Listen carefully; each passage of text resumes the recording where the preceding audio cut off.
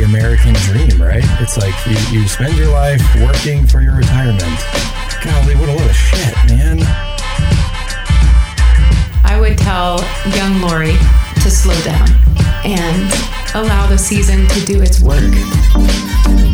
Don't say healthy, don't say happy, don't say well, and don't say normal. You show me one person on the planet who's healthy, happy, normal, and well. Who is that person? Is there something good that can be gained quickly? I don't know.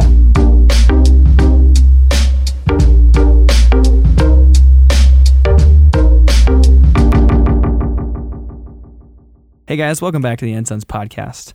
I'm Sam Eldridge, and over there is Blaine Eldridge. La la la la. This week, we sat down with Dr. Tremper Longman, who is the author of a ton of books, and most recently, Confronting Old Testament Controversies. I actually reached out to him before I knew the book was coming out because he is considered the foremost scholar on the Old Testament, and I've had That's alive right now. That's alive. Fair enough. Good point. I went into this question that Susie and I have been asking of just how you reconcile the Old Testament with the New. It feels awkward. It feels stodgy. It feels like kind of this embarrassing, massive portion of the Bible that many of my friends have a hard time with. And I certainly have a hard time with some of the topics as well. Yeah. And even what I want to do here at the outset is pray, and you guys join along. Holy Spirit, let there be light. It's the first thing Jesus does in creation. He does it before the sun and the stars exist. In the Psalms it says, by your light I see light. So Jesus, come out with your light and direct us towards what you want to show us in our walk with you right now. Because we do, in this conversation, jump a little bit into the apparent violence of God in the Old Testament, jump into contemporary debates in science, and jump into sort of the readerly strategies by which we engage the Old Testament. So just an invitation to come ready to have God show you what he's up to right now. Because the point is, the Bible is this unified story that reveals God, who is knowable and good. What's the next step in knowing him more? Hope you guys enjoy it. Dr. Longman, thank you so much for giving us some of your time today and jumping on to not only talk about your new book, but to kind of address some things that I know Susie and I have been wrestling with a lot recently. Susie's my wife, for those of you who don't know. I'm really excited about it. Just to kick us off, thank you for giving us some of your time. Your book, Confronting Old Testament Controversies. I mean, we actually, before this interview, knew that you were plurific and well studied. I actually tried looking up how many books you'd written, and I lost count somewhere in the 20s. Do you know the actual number anymore, or have you just written so much that it's... First of all, Sam, thanks so much for having me on. It's great to hear your voice again. And actually, I'm pretty careful not to count how many books I've written. Okay. I know it's somewhere around 35. But it depends on if you count, I've co-authored a number with other people, most notably my buddy Dan Allender. Right. But yeah, so I just keep plugging away. So my question then is, why this book and why now? It feels like you're seeing a need that needed to be addressed. I'm super curious about that. Yeah. Well, there are a couple things. There's one kind of boring answer, which is my publisher suggested that I write this book. Yeah. But then I wanted to write this book because all through my career, I've noticed that Christians, have a hard time with the Old Testament. And if anything, unfortunately, that has only increased in recent years. And I've been working on these topics for decades, essentially, especially the violence topic is one of the first topics I started studying. And believe it or not, it wasn't a controversial issue with most Christians in the 80s and 90s. It was with some from the so-called peace churches like Mennonite tradition. Sure. But for many, it wasn't until 9/11 that the violence issue became difficult. And then, of course, the sexuality issue. And what I'm particularly addressing in the book are some recent evangelical Protestant rethinkings of these topics, which I think are going in a wrong direction. Yeah, it's fascinating. Even when you say Old Testament, something happens in most of the Christian circles I'm aware of, where there's an image of Charlton Heston as Moses on a mountainside, and it's very dusty, and it's old, and it's confusing. And maybe to just get right into it, beginning to engage the Old Testament, what are some of the very first things that a person needs to know? That's great. That's a great way of putting it, though. I thought for those of you who are younger than me, it would be Christian Bale that rather than Charlton Heston. I think he played Moses in one of the more recent ones. Yeah, I skipped that movie. Yeah, I didn't see that one either. But I think there are a couple things. One, I might surprise you a little bit by pointing out that, the Old Testament is old, and there are some things that are not as immediately relevant to us today. I mean, we're not offering animal sacrifices and so forth. We don't go to a temple. Jesus' coming does affect our understanding of the Old Testament in many ways.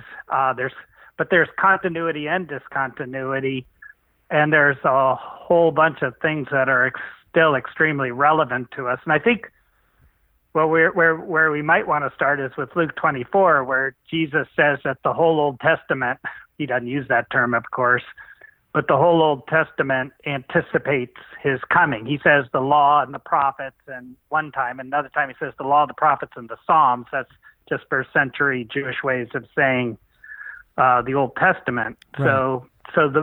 So the Old Testament is Jesus's Bible. It points to Jesus. There's both continuity and discontinuity, and even when there's discontinuity, the Old Testament's critically important. I mean, just take sacrifices. You can't understand Jesus on the cross unless you understand the theology of sacrifice in the Old Testament, which anticipates his once and for all sacrifice. Yeah, no, it's really well put. I think I've been experiencing so many conversations recently with friends of mine who are really ready to kind of throw out the Old Testament and all of the very important and beautiful things that it does for the New Testament, because it seems hard to reconcile this God of the Old Testament. Like, the behavior feels maybe inconsistent, maybe more violent, maybe more harsh, and there's just kind of an awkwardness that I feel like is making maybe modern Protestants want to shy away from it. Yeah. What do you think the effect of that would be if people actually tried to live that out? Yeah.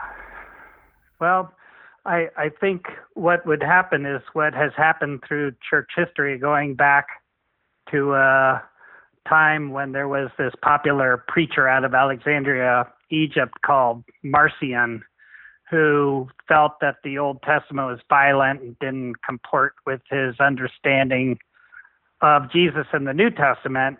And then all of a sudden, he realized that an awful lot of the New Testament is based on the Old Testament. So he just started discarding parts of the New Testament, beginning with the book of Revelation, which also presents a picture of Jesus as a violent warrior coming back to render final judgment against spiritual and human enemies. And then he began to notice just how much of the New Testament is permeated with the Old Testament. And so he ended up with a very small Bible. And it's kind of, another way of thinking about it, whenever I think of people jettisoning the Old Testament, it reminds me of the way my father, when I was young, used to take me to the movies. He was kind of eccentric in this way. He never checked when the movie started. We just go to the movies, And more often than not, we'd come 20 minutes before the end, and we'd watch the end. And it was pretty exciting, but I didn't know what was going on because I didn't watch the first hour and a half. Oh, my goodness. And you really can't understand the New Testament without the Old Testament. And again, Jesus fully endorses and embraces the Old Testament now. Is coming, as I say, has a big effect on the Old Testament. For instance, in the area of violence, he doesn't eradicate violence. What he does is he heightens and intensifies the battle and directs it toward the spiritual powers and authority. And he models, in the Garden of Gethsemane, when he tells Peter, put away your sword. If I wanted to, I could have myriads of my Father's heavenly army here. And this battle takes him to the cross, and he defeats the powers and authority through his death and resurrection. But he also tells us that he's coming a second time to, render judgment against all wickedness.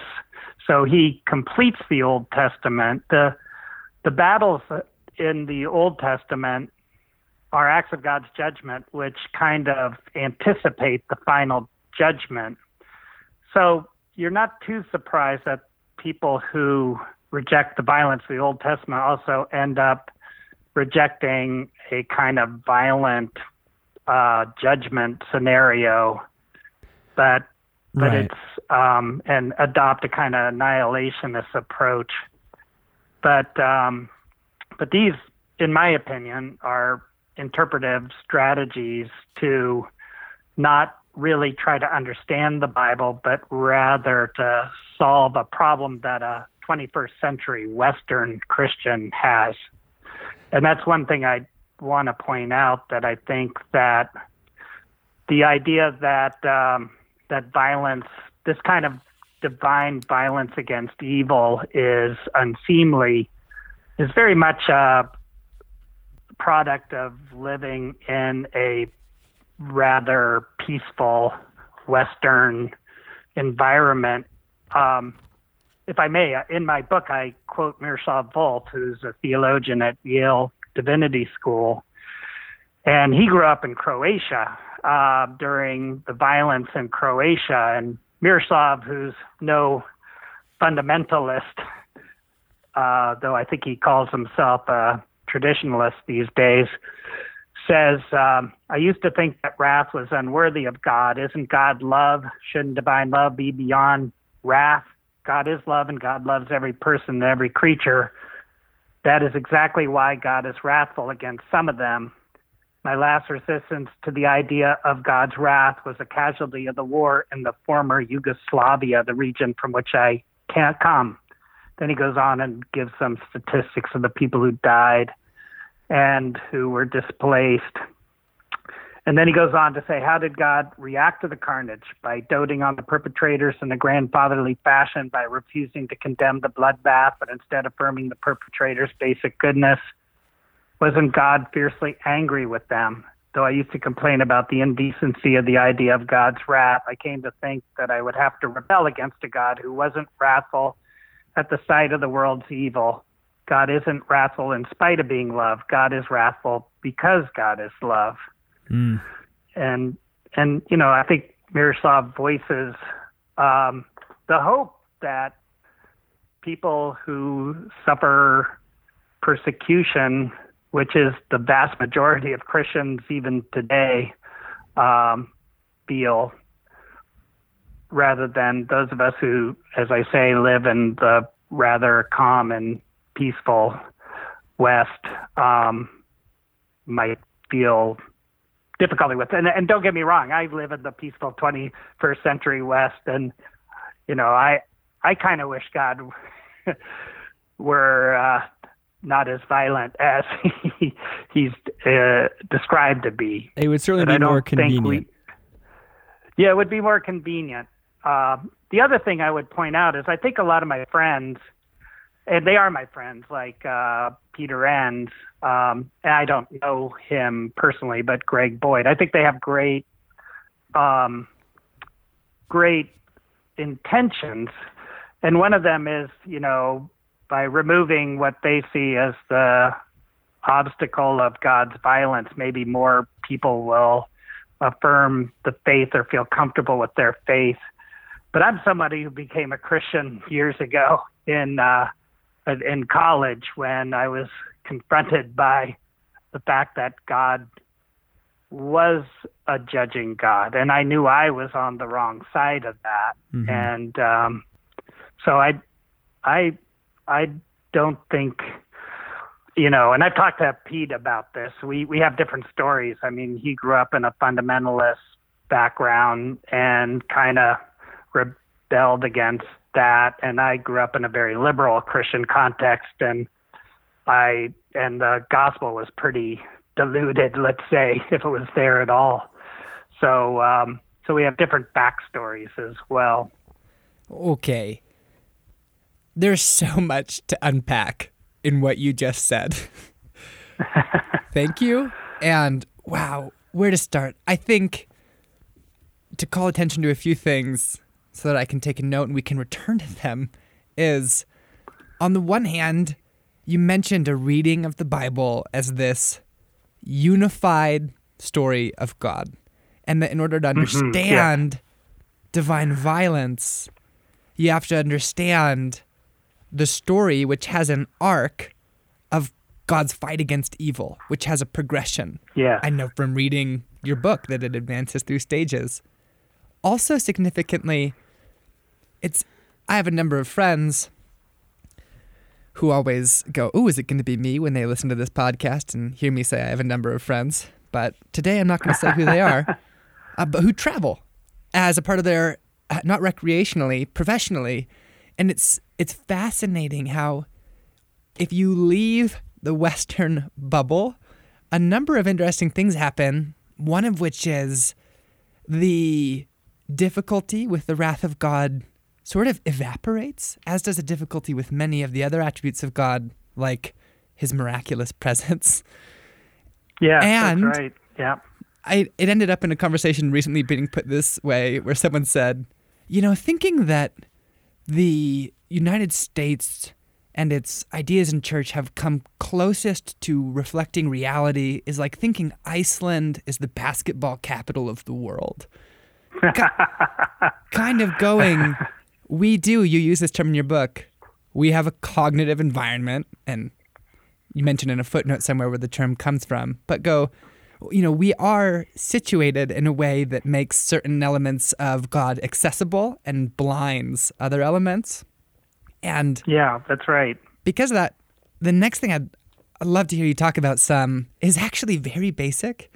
And it has to do with, you begin your book with readerly practices. We just need to talk about how we're going to understand what the Bible is saying. And so I just ask, 1, what are hermeneutics? And 2, what are sort of the basic ones that we need if we're really coming to the Bible hoping to learn something of this knowable God? Yeah. Yeah, that's well asked. And first of all, hermeneutics is just a fancy word for the study of interpretation and the principles of interpretation, or simply reading, that flow out of it. And everyone has a hermeneutic, whether they're conscious of it or not. It's better, I think, to be aware and to give some reflection to what we're doing when we are reading or interpreting the text.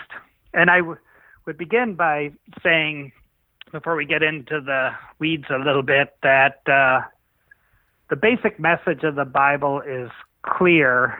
The message of salvation is really clear to anyone who reads the Bible, whether they're taking into account some of the principles I'm about to mention or not. But on the issues that we're talking about now and on other issues, the scriptures need to be interpreted. And while I believe very strongly that the Bible is without error in everything that it intends to teach, I'm also very aware that our interpretations, including mine, aren't inerrant. So one of the things, and you were hitting on this when you were talking about, people who get exposed to interpretations in other cultures. One of the things I want to encourage people to do is to expose yourself to different perspectives from people who are different than you are. That's true in terms of, say, gender or economic, ethnicity. And sometimes I don't mean you necessarily have to read books or commentaries by such people. Just as you can, engage in a discussion with them about their understanding of a text. That doesn't mean they're always right and you're always wrong, but it means that it gets you to think through issues. But our goal is to hear the voice of God, who's the ultimate author of Scripture. God speaks through human authors who are embedded in their cultural context. That's why people often talk about the incarnational aspect of Scripture. That is, it's fully human and it's fully divine. So a couple things to keep in mind, just to name two, what I think are really important are understand the type of book you're reading, the genre of the book. It's the technical term, because genre triggers reading strategy. And so you need to keep that in mind and think deeply about it. I think one of the issues when it comes to Genesis 1 to 11 is that people don't think deeply enough about what type of literature it is, and they sometimes only think in terms of either it's myth or it's straightforward history. And there, as I explain in my book, there's a better option there. And then the other thing to keep in mind, and when you first hear this, it's a little unsettling, but the Bible was not written to us. It was written to a specific, the different books of the Bible, Old Testament and New Testament, were written to specific audiences who were contemporaries of the human author, answering questions that they had. But the Bible was written for us. That's what we mean when we say it's canonical. The church recognizes that this is authoritative writings that give us our standard of faith and practice. But it was written in Hebrew and Greek, and even to translate from Hebrew and Greek involves a lot of interpretive decisions, but none that would obscure the important basic message of Scripture. So that's kind of a lengthy, but I go in, as you know, into more detail in the book itself, because I start the book saying, look, if we're going to talk about controversial issues, we have to, first of all, see what is Scripture and how we should interpret it.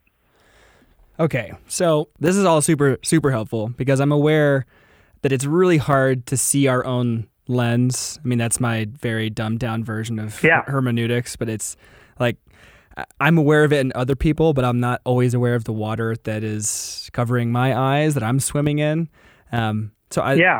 I love that there's a need to identify it, and there's a posture that we need to enter into study with. The current lens of the culture has, I think, some goals in mind for our own individual safety. You just kind of don't go like poking certain anthills. The New Testament is best read as this meek and mild Jesus who is love, and we kind of omit the violent aspects of who he is. Don't really like the idea of him storming a temple. Don't really like the idea of him coming back with robes dipped in blood. Let's move quickly past those and back to him healing people. I have to pause right now, though, before we go into some of the controversies you talked about, and say that I was and continue to be so struck by the tone that you bring to the book. These days, it feels like a conversation back and forth between people that disagree or even are trying to bring new ideas to the table, it can turn into a bit of a shouting match. It can turn into a bit of a, you're a fool for thinking this way. Let me correct you. And your tone is actually really like a breath of fresh air. Like for the folks that have been on the news or on social media recently, like turn that off. Yeah. I'm just going to give an example.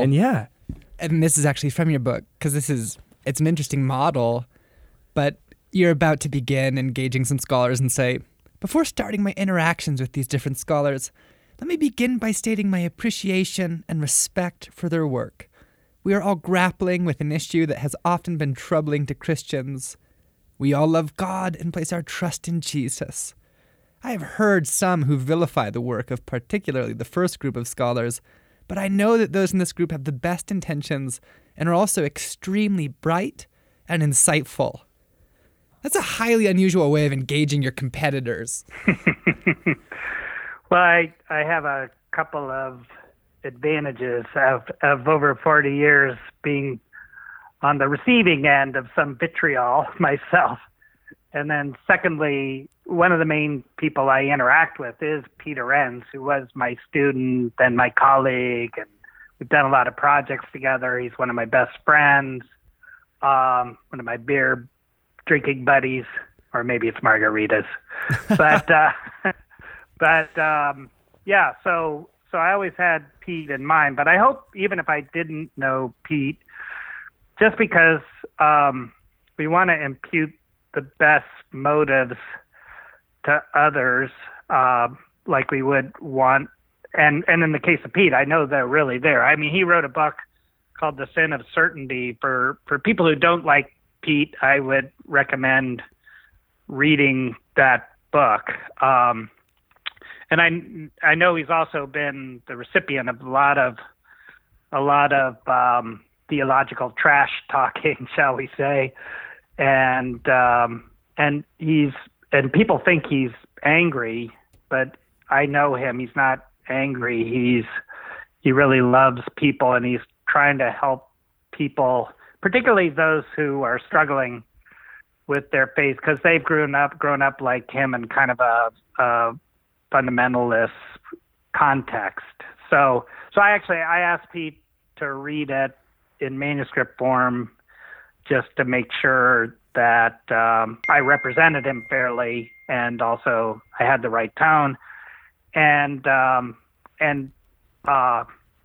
we disagree. We still disagree. I don't think I've convinced him yet, but I keep working on him.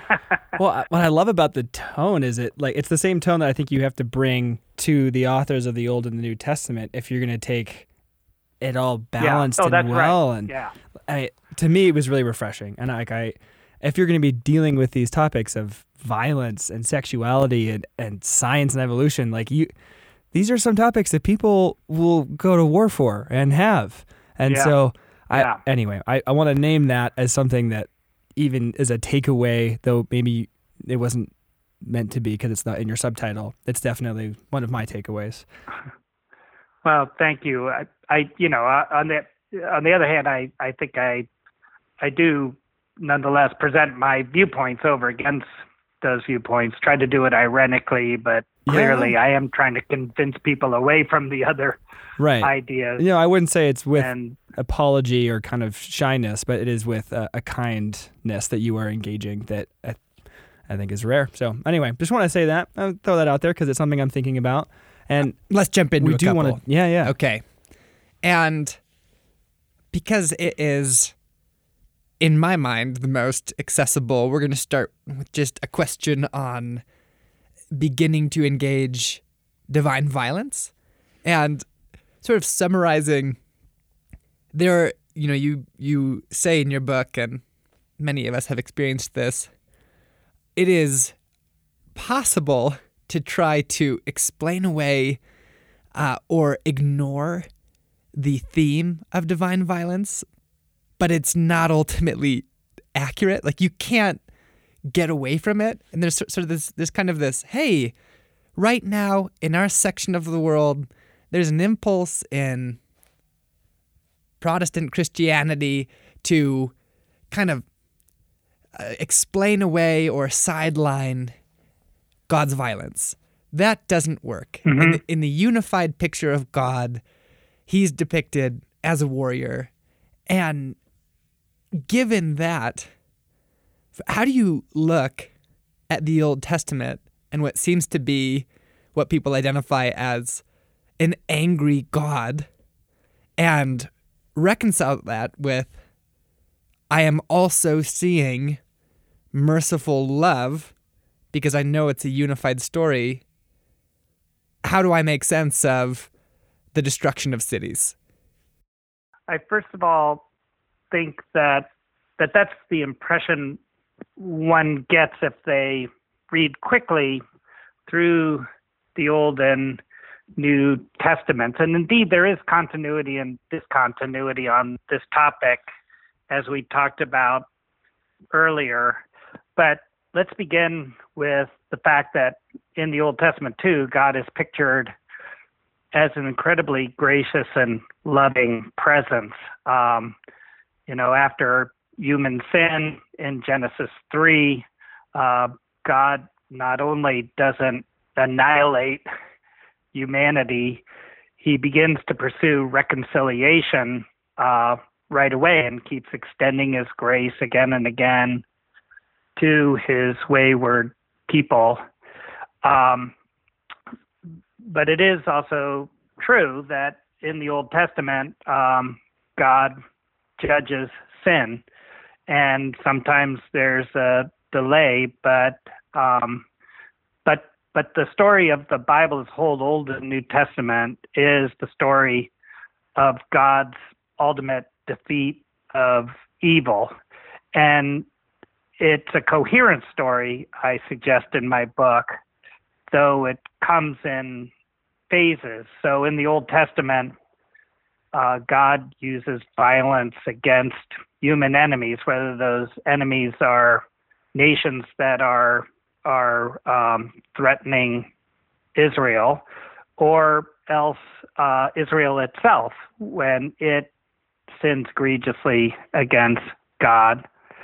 In the New Testament, the terms I used earlier were heightening and intensified. It's interesting that the Old Testament ends with this anticipation of the coming of the warrior God in a number of places, but maybe nowhere more notable than Daniel 7:13 and 14, where in response to the rising up of these horrific beasts out of the sea that represent oppressive human kingdoms, the one like the Son of Man riding a cloud comes into the presence of the Ancient of Days, and with the help of the Holy Ones, defeats the beasts. And so during the intertestamental time period, there's this expectation of the warrior that comes. And you might notice John the Baptist, before he baptizes Jesus, talks about the one who comes after him is going to chop out the rotten wood. He's going to gather all the chaff and burn it with unquenchable fire. Then when Jesus comes, he kind of subverts John's expectations by going out and healing the sick, exorcising demons, and preaching the good news. And as I said earlier, Jesus heightens and intensifies the warfare, so now it's directed toward those spiritual powers and authority. But his death and resurrection and ascension are all described using military terms in places like Ephesians 4:8, Colossians 2:13 to 15. And the question, if you ask the question, was John the Baptist wrong? The answer is no. He just didn't understand that Jesus' coming was a two-part affair. And that's why you get that imagery from Daniel 7:13 and 14 again in places like Mark 13 and Revelation 1, describing his second coming. And for those of your listeners who haven't recently read Revelation 19:11 and following, I'd encourage them to look at that, to see the description of Jesus coming back to bring the final judgment and winning an ultimate victory over against evil and thus saving his people. So it's a coherent story, though it has continuities and discontinuities. I want to ask, we've said in this podcast that depending where you are on the world, the theme of God's justice, judgment, violence might be troubling to you or might really not be. And in much of the world, it's not the issue that it is here. What about our cultural moment makes this difficult? I guess to say, we're in the United States, we're in the Protestant church. What are the things that you see make this hard for us to handle? Well, I think we're in a very unusual situation in terms of the history of the church, with all of Christian complaining about supposedly losing our religious liberty over certain issues. There's never been a more peaceful place. And sometimes we begin to think that, gee, our culture is Christian in some ways. And actually, historically, the church falters the most when it's not living under persecution. The book I'm writing now makes this one look like it's not controversial. I'm writing on one of my publishers asked me to write a book on the Bible and public policy. So I'm dealing with issues like immigration, same-sex marriage, climate change. Oh, good. Just the simple stuff. Abortion. Oh, yeah. Yeah, right. I think the church in the West at this moment is probably the weakest church globally that I'm aware of. I traveled to Asia. I taught at Beijing for about 10 years in a row until about 6 years ago, where the church deals with different levels of persecution. They seem to have a clearer appreciation for the unalloyed biblical message, shall we say. But I think maybe one of the reasons why we just don't like our fellow non-Christian citizens thinking that we hold unpleasant views about God. I may be wrong, but sometimes I get that impression.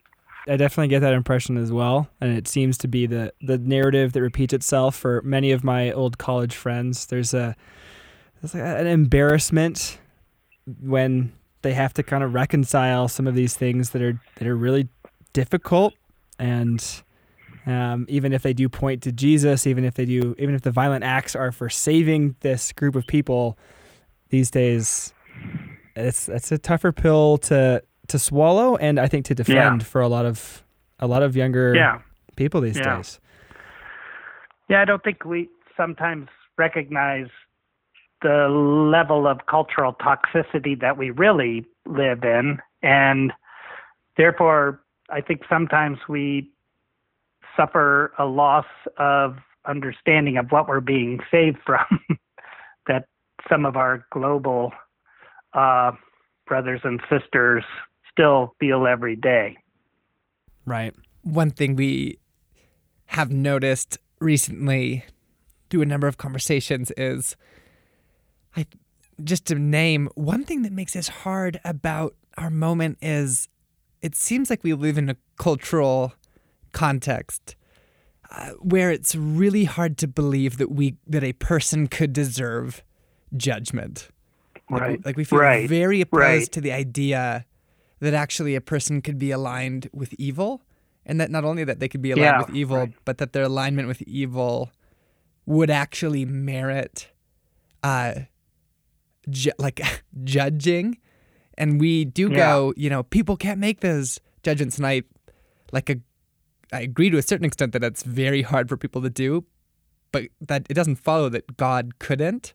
And so simply to name one feature of a culture that we actually already talk about on this podcast quite a bit is that we live in a moment where the self is extremely central. And when that's true, it's really hard to say or even try to defend the fact that a person can really be wrong such that they're opposed to good. Yeah. I think think that's right. Now, on the other hand, I work closely with, as I said, with my friend and your friend, Dan Allender, who counsels people who have been egregiously abused. So I don't want to give the impression that we don't experience evil in our culture as well. It's just seems to be a different type of harm than, say, a Christian experiences in Beijing or in Saudi Arabia or someplace like that. Okay. We only have a little bit of time left, and I wish we had more because we could kind of sit here and pick your brain all afternoon long, but I guess that's really the point of the book. And so for those who do want to dive more into this, go get it. Go check it out. Go find Confronting Old Testament Controversies. Link in the show notes. Exactly. I do want to touch on this piece that you talk about, this evolution in science and the church and this sort of history with trying to, I think, either make it work or make it fit and try to push back against it because everything needed to be super literal. I have very distinct memories in high school of like Christian classmates needing to take down the theory of evolution because it was a direct affront. Like if one was true, then the Bible couldn't be. I remember the Pope Francis said something about we need to stop banging our heads against the wall trying to like fight some things in science. Not a direct quote, folks. Yeah. If you want to Google that, he didn't actually say those words, but it was pretty close. Yeah. What was your posture diving into the faith and science and the history there? Yeah, what I want to point out most importantly in the book is that if you take into account what we were talking about earlier, the genre, as well as reading it in its ancient context, not its modern context, bottom line is that Genesis 1-11, and the rest of Scripture is just screaming out loud the claim that Yahweh made everything, including us, and tells us an awful lot about who we are and our relationship with God, but just is not interested in the question of how God did it. So whether evolution is true or not is actually kind of irrelevant to the truth of Scripture. Wow. And so in my own interest of, I think we can turn to scientists and say, go at it. Tell us what your best thinking is on it. And I happen to have the privilege, since I'm on the advisory council of the BioLogos Foundation, which Francis Collins, who's an evangelical Christian who sequenced the human genome, founded, and also on something called the Science for Seminaries program that the American Association for the Academy of Science, have a great opportunity to hang out with some world-class Christian scientists. And they reveled in glory in the fact that the scientific evidence is very, very strong, both on the genomic level as well as paleoanthropology, that supports evolution, contrary to what you sometimes hear, which is kind of mystifying to me, that some people are writing that Darwinism or evolutionary theories under some kind of threat or about ready to crumble, which is the opposite of the truth.